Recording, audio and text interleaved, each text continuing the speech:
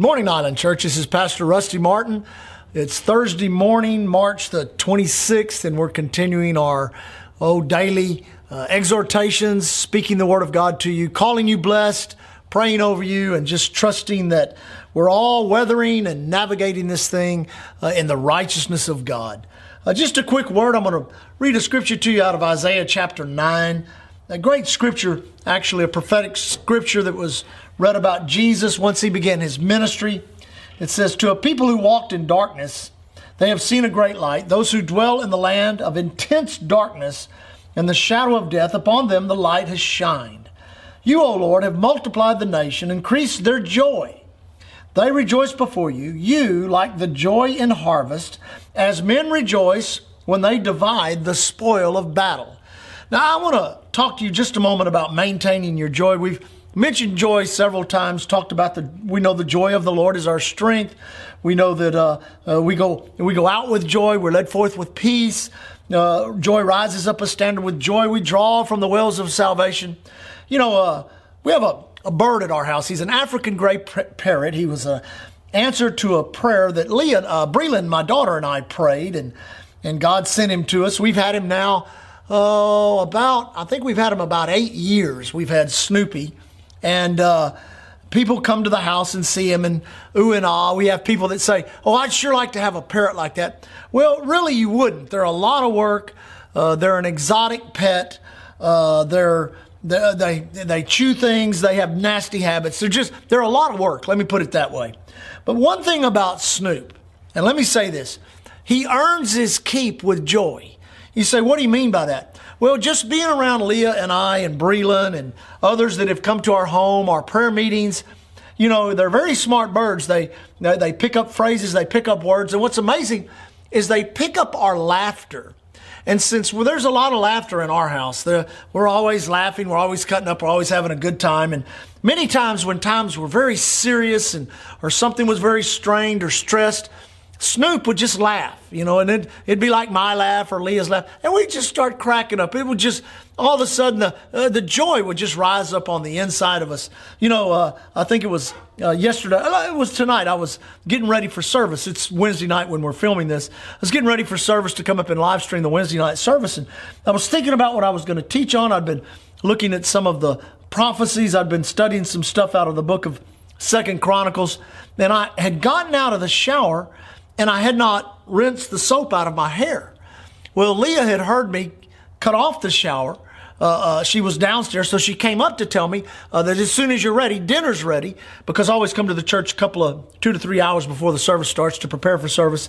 And she said, she came up, and so she heard the shower cut back on, and she looked at me, and she said, "What did you do?" I said, "Well, I forgot to wash the soap out of my hair, so I was standing there in the shower washing." And she just started laughing and laughing. Well, laughter's contagious. It got over on me. I started laughing. Let me tell you something.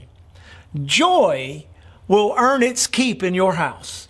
However listen, learn to laugh, and when it seems to be so serious, listen, and you may have to start out just in the flesh with a ha ha ha, or force yourself to laugh.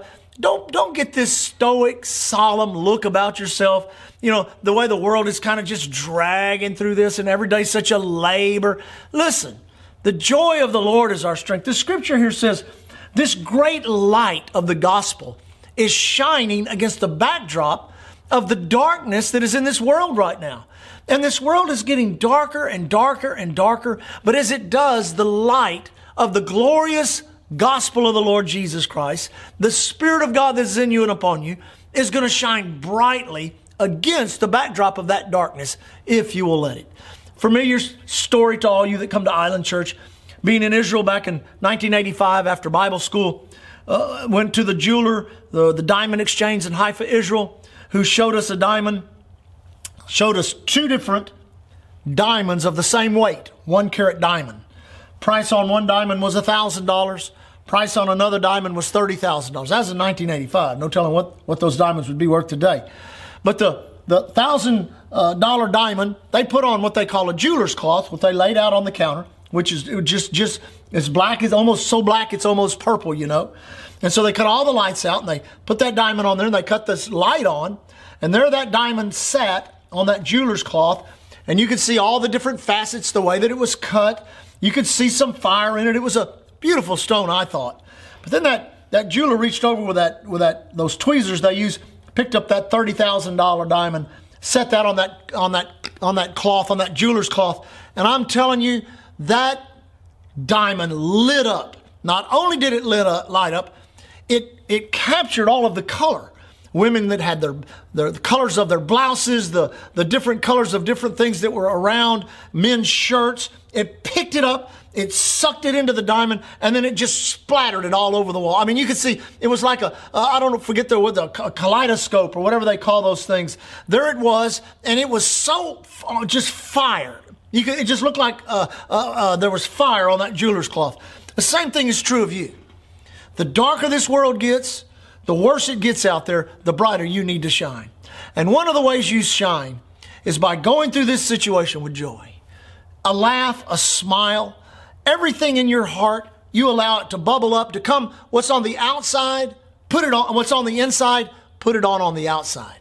The joy of your Lord is your strength. Salvation is yours. I just listened to a guy preach a few minutes ago in between the time they were getting ready for us to film this.